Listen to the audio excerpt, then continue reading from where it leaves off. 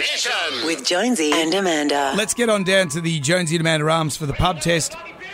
Today, axing neighbours, does it pass the pub test? We've heard the official word overnight. We knew that a production company in England had pulled out.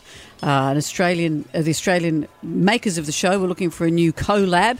It didn't happen, so it is officially going to And it's been end. on 10 Peach for some time now, hasn't it? Well, it's been on 10 Peach for some time, but it's been going for 158 million years. Was it 30 years?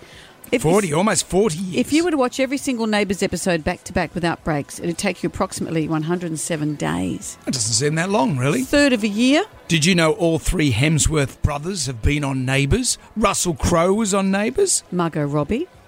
Margot Robbie was on Neighbours.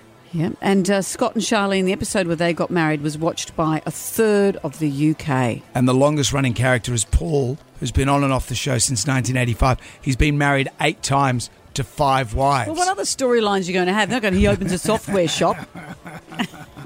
Well, how are you feeling about all this? Axing neighbours, does it pass the pub test? Look, I'm worried I'm going to get death threats, but Neighbours should have gone about 20 years ago. Look, I agree, and axe neighbours, but please, Drew, don't ever axe home and away. I'd be devastated. I thought, hold on, little Kylie, she was Charlene, and Jason. I don't know what part he played, but I can remember it from the years ago, centuries ago. I thought the show was getting buried a long, long time ago. I really don't care about Neighbours. I never really watched it. Maybe they should axe Maths and Home and Away as well. Oh, gee, bit of a vendetta there. Unusual combination. Scott and Charlene on a Jetstar flight down from the Gold Coast. What about Scott and Charlene on Maths? There's a go. Yeah. Jonesy and Amanda's Jam Nation.